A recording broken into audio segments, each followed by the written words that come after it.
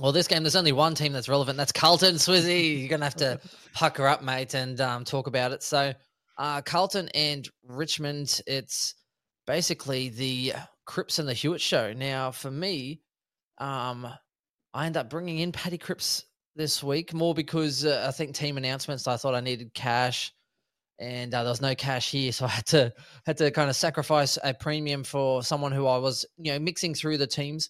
And so I brought in Paddy Cripps and I could not be more impressed. I think it was like 33% owned. I reckon a few people will be jumping ship from Steele to Cripps this week because they're chasing points, but looked good with his hands, hit the scoreboard. This was the interesting thing with Cripps. Now, he had the most meters gained ever in his career. So not only is he getting the ball, he's actually taking it forward. Still butchered it a little bit, which is Cripps. He has no left boot, and I mean zero left boot. I think he tried to kick one, kicked it to like an opposition this way. I think I saw it in the preseason as well. Anytime he goes on his opposite boot, just run for the hills. Wherever he's aiming, run somewhere else and you might get the ball. But 454K, I think if you were already struggling for those premiums, Cripps, if you got on, I think it's definitely worth having him. If you have a premium, there's no one really injured as far as most of the premiums, I think. So you kind of just have to sit tight, in my opinion, because wasting a trade from a premium down, Cripps might get around that sort of M8 mark. He might not. One game doesn't make a season. He's still injury prone to a percentage. So I think if you got on him, great, and enjoy that ride. And if you haven't, you might just have to sit back and, like any premium, just back in Steele versus Cripps on another week or something along those lines. Swizz, what do you think about Cripps for starters? Oh, yeah, well, mate, do you want me to just talk about the whole game and that all in one here? Or yeah, go for it. And as long as you're referencing Cripps and how good Carlton are, mate, you can go for your life. Cripps, mate.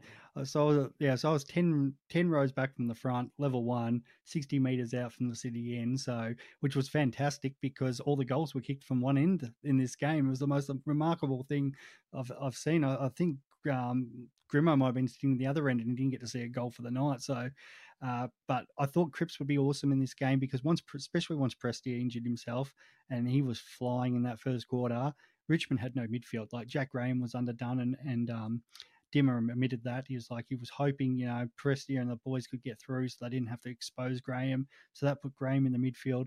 Jack Ross is just no good. Especially at the wing. He's the new whipping boy down at Richmond. So, he scored 88 and did a good outside role, but he doesn't play inside. So it's probably unfair to say he's no good, but it's just not his role to go do that. And obviously Dusty, as good as he is, he's older now. Cochin's older, so they're just going to go. And they had Cochin trying to go with Cripps, and Cripps just thought, "You beauty." So once Prestia out, there was just no competition in that midfield. So he worked so well with Kennedy. Georgie Hewitt's such a good footballer. I know Chris shares that thought. I thought he was a good footballer at Sydney, not in the Tom Mitchell vein, but definitely somebody who, just because of how many midfielders Sydney had, didn't get the opportunities. So it was Cripps and Hewitt either winning the ball and looking for Chera, and then Chera or Kennedy was just, using his big size, top pick. So I think Walsh comes in. There's a thought that Walsh could even just start off the wing and run off around there and do whatever he wants, and rotate out with Chera, because we know Chera's played a bit of wing over at Fremantle.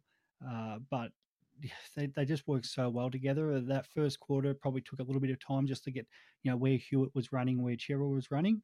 And then once, as I said, Prestia came off, they worked that out so quickly. Cripps was getting himself forward. And the problem with that is because now they've got the good midfielders, it's not just, okay, we're going to shut down on Cripps or we can just shut down on Walsh or something like that. Hewitt finds space. Chera is such a good, ball winner and he hunts that ball, and Kennedy, like, they're gonna tear up teams. It'll be really interesting this week versus the Dogs, because the Dogs, as good as English is developing, he's not like the A grade ruckman, and neither obviously is Pittonet or De Koning. They're way down the chain as ruckman. So to have two midfielders who probably might be the two best midfielders in the game playing each other with not the greatest rucks, it'll be interesting to see how the Blues back up again against that lot. So yeah, I couldn't speak highly enough of those Blues players. And then even the halfbacks, Sam Doherty, welcome back. All the Richmond. Oh, that was the best moment. His goal, it was brilliant. Yeah, I watched it twice. I actually was like, fuck being live. I actually rewound, sat back, took it all in. Showed the missus, and I was like, how good's this? Like everyone just chills, like, goosebumps on you. Swizz, I'm just going to backtrack here a little bit. 72,000 there, mate, and I'd swear there'd be 60,000 cheering for Doherty when that goal went through. That was a remarkable effort. So yeah, he worked really well with Sard back there, and they look good coming off half back. So yeah, but mate, those Blues players on fire. Yeah, no, I'm with you. George Hewitt, 399,000. Very good investment. Particularly, I think quite a few people went on him just because of the price point. So 32% of teams. A lot of people were very happy. Some people, those midfielder roles outside of obviously Crisp, some of those midfield defenders looking pretty good. Now, I agree. I think he complements that setup extremely so. I have the similar opinion where when Walsh comes back in, I think it'll probably be a combination between, and they're so damaging, like they'll just rotate through the wing. Cripps obviously has to keep playing guts because he's the contested winner. Walsh can get in there inside, outside. Hewitt can get in there inside, outside. So I think it'll be, Kennedy and Chera and Walsh probably rotating through on that wing. And they have so much flexibility that's just going to be so painful. Every stoppage, you're just going to have beasts left, right, and center. So I'm really looking forward to that. And what another great midfield matchup as well. So the Doggies versus Carlton. I really do look forward to that. Obviously, we know the Doggies don't tag. So Cripps could definitely rack up a lot of possessions there and try and back their systems in. The one thing I do notice as well, so Doherty and Sard, both decent price points. So when you sort of have a look at Doherty, it's 533K, so still quite expensive. I know some people went on there. A lot of price points around his that I probably prefer, but kudos if you sort of got on that for that round one big win there. Sard as well, 450K or 449 is basically a little bit of a cheaper price point. Now, the thing I noticed is that even in the preseason, we spoke when Carlton were getting the mark, they were kind of holding up the person that was on the mark and then trying to release the hands. One trend we have seen with other teams is actually holding back off the mark in general, that 5 meters, so that way they can actually move laterally, which would probably stop some of those halfbacks getting run.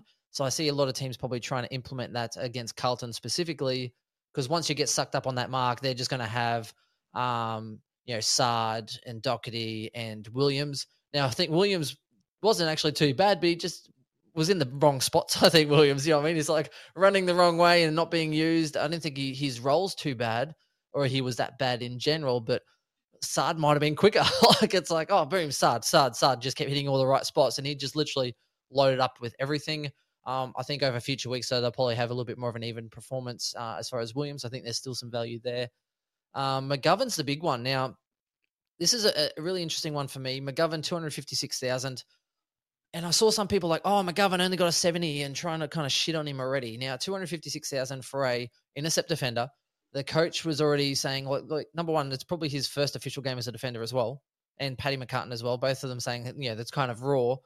And he'll be better for the run. He'll be better for it. Now, the big thing out of this to note is McGovern was basically, he was on, I think it was about maybe 51 before halftime and then gave away a free kick again. So went down to 47.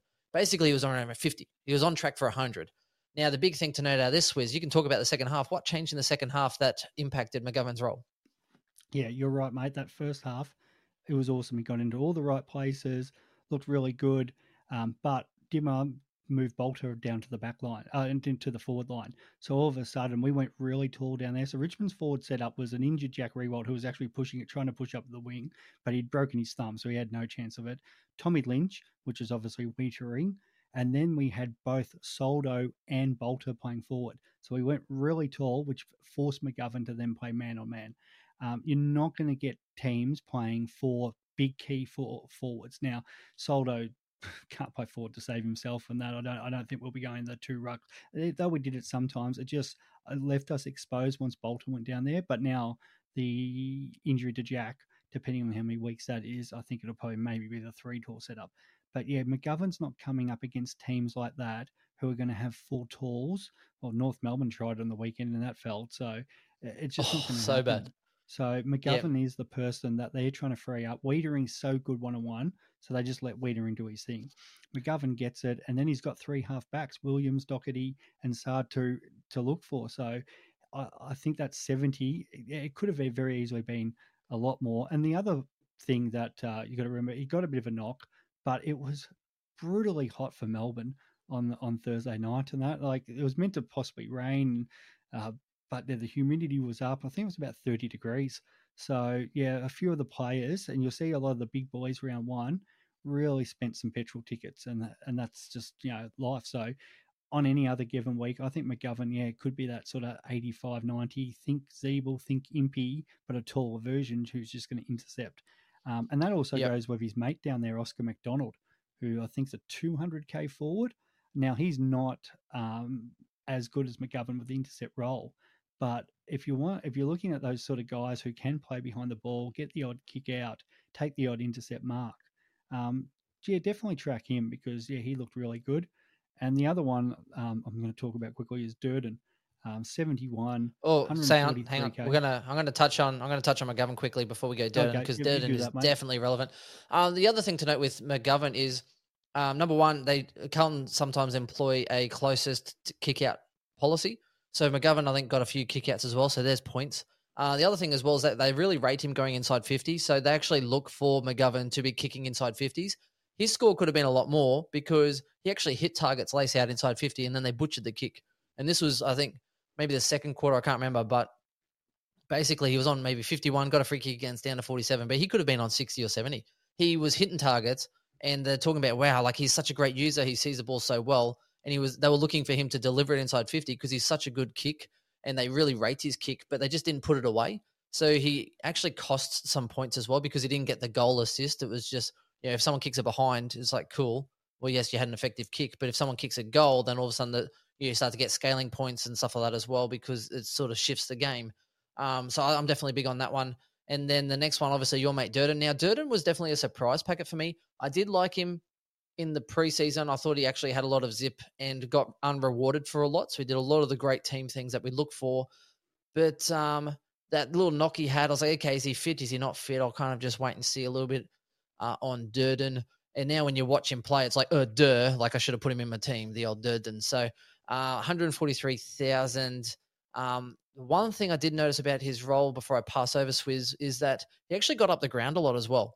I'm sitting there looking, and I was like, "Oh, Durden, bang! He's down there in the back line helping clean up the mess." And he was in these like really good spots where you're like, "Geez, this guy's working hard." And what did he end up scoring? So Durden got 71, and for his price point, I think that is definitely worth considering. Again, looking for the extra week of data this week if we can get it, but he is. I think the forward lines were kind of a bit worried, as in like, oh, these cheaper guys, or are they going to be any good? But they've really brought it out this week. Yeah. Not only did he tackle hard, but he was getting to all the right positions. Should have scored more because Cripps actually tried to pass the ball to him in the goal square, and he actually did the team thing and just let it go through, where it was an easy mark, roll in. Nearly any other small forward would have marked that and kicked that goal. So he probably could have scored 100, but he was getting in the right positions every time. Like every time the Blues put the ball up for Harry Mackay, they were just he was just at the ground level, and we couldn't go with him. Like we're meant to have these small defenders in Baker and Short and that, and I think it would have been more Vlastuin needing to man up on him because none of the others were getting in the right position, and he was just attack that ball brilliantly. So I think he's definitely one to see how he goes this week, and I think he can back it up.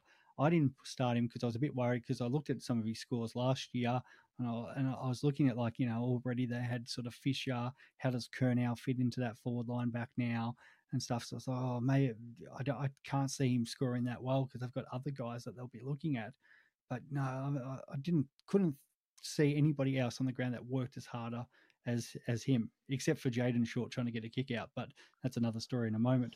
But That is another story. so now, mate, and what just to finish off what actually you said about Gov too, McGovern actually hit the post too, so it could have even been more because he was just, and that probably leads me. I'm sure you want to flick over the Richmond, but that for those aren't at home, you probably can't obviously see my shirt, but it's the mine with the seagulls, and as you said, Carlton, it's all about sharing the love. Whoever kicks out, they've got faith in everyone. I watched Jaden Short run 30 metres and rip a ball out of Grimes's hands just so he could get a kick out. And that's what these defenders do. So, Jaden Short's the little seagull on the end here saying that, no, that ball's mine for the kick out. It probably applies for Luke McDonald as well. So yeah, no, Shorty's probably. I've seen him play a lot better games before, but yeah, if you want somebody who's going to get a lot of kickouts, and he got robbed too because there was actually twice. There was in the third quarter and the fourth quarter where they were trying to get Broad off, once for Short and once for Gipkus, and they just couldn't because the ball was living down the Richmond forward line. So Short missed out on 3 kickouts then. So it's the only reason he didn't get probably a 120, 125 because, yeah, if there's a kick out to be had, Jaden Short takes it. I feel you. It's worth noting with Carlton, particularly with Durden, Hewitt as well, etc. So once they play the Doggies, obviously a harder game. So if he scores well in this game, he's definitely in consideration because Carlton play Hawthorn and Suns after that, 2 teams that they should well and truly love getting possessions and goals. Port Adelaide's after that and Fremantle, probably a little bit harder. And then they've got North and Adelaide. So any of those Carlton premiums, Hewitt, Cripps, etc., Durden, I expect them by that sort of after the Adelaide match. That's probably prime picking as far as upgrade season. So Durden for me, I think could definitely get you someone that's on field or give you that bench coverage after they pay Adelaide. Realistically, if he scores well in North and Adelaide, you'll still be able to ride him out for a couple of rounds, and he should be actually probably cherry ripe at the buys. I'm hoping, basically 300 plus would be ideal, but I'm looking for if he can do well against the good sides, then he should be able to really do well against the other ones. So we need to touch on Richmond real short. And speaking of short, but realistically for me, it's just the straight up premiums. Short, we've already touched on. Martin and Bolton, I thought were probably the most impressive there. They need Dusty in the midfield. I don't know how the fuck he got a 108. Definitely looked after. Now, people are noticing what I spoke about last year because some people, now that everyone's not on Dusty, when they're all on him, they're like, oh, no, he deserved that totally. And I was like, mate, how? How is he getting these points? Because it's Dusty. Now, the same people are starting to have a whinge like, hey, how's Dusty on 180? He's done nothing. You haven't noticed him all game. I'm still interested in Dusty based on his role. His role is even more prominent now than before. And I think Bolton's got that X factor, man. I just like watching him play. Swizz, final notes? I think people are underselling actually how well Dusty played in that first half. He was our only midfielder once Prestia went off. So I know a lot of people go, oh my god, 108 and that, but there was some things he did that you probably didn't notice because they weren't the normal Dusty things. He was trying to sort of do it all. People go, oh, he only got 21 touches and that. But I think, it was, if you're going to tell me which Richmond player turned up, I was going to say it's Dusty. Shy Bolton could have kicked 6. He was on fire. The problem with Shy, he just disappears for large percentages of games. It's going to click at some point, and this kid could be one of the best players in the comp when he does. But at the moment, you'll see him for 15, 20 minutes just dominate, and then you miss out on him for the next 40 minutes. And the last one's Gipkus, the rookie. So, oh yes, the first quarter, naturally, first gamer coming onto the ground, trying to find his feet. It's always going to be tough. But the next 2 quarters couldn't have not been more positive about him. Scored, I think it was about 52 or 53 points in those 2 quarters. But the big thing was they had him manned up on Charlie Curnow and then sometimes taking the resting ruck in De Koning. But him one-on-one versus Charlie Curnow couldn't get near it. And they had that much confidence. They moved, had Bolter go forward because they knew Gipkus was back there anyway doing the job on Curnow. So I think he's got a place, especially with Jack out at the side, with Bolter there. So that's his job security. And, there was a little bit with the kickouts where they were actually going against Gipkus' side. So they were going to the rucks and Gipkus was on the wrong side. But there was opportunities to do the switch, which we just didn't take. And Gipkus was out there all alone. So I think as they build a little bit more confidence in him, and in that last quarter, I think they must have had him off for about 20 minutes. But he gave away a free kick in front of goal. Dimmer naturally is taking him off to give, the odd message, just get a bit lower next time. But that's what I said earlier about trying to get short on the ground. They had the board up, 35, get off Broad, but the ball lived in our back line. They just couldn't get him off. So they wanted Gipkus back on. So I think going forward, he's definitely got a role there for the next Swizz, if they really wanted to get him off, they should have just given him a tug. The next one, I do want to touch real quickly with Gipkus. Now, he's got a really good opportunity up against an inexperienced GWS forward line. So I think there's definitely room if they start bombing it into these inexperienced forwards. He could be in his element to get some intercepts and actually get some good possessions there. And the same thing with St Kilda because their forwards sometimes run in the wrong patterns let alone the wrong direction. So there's good opportunity anyway. So I'd be interested to watch him over the next couple of weeks.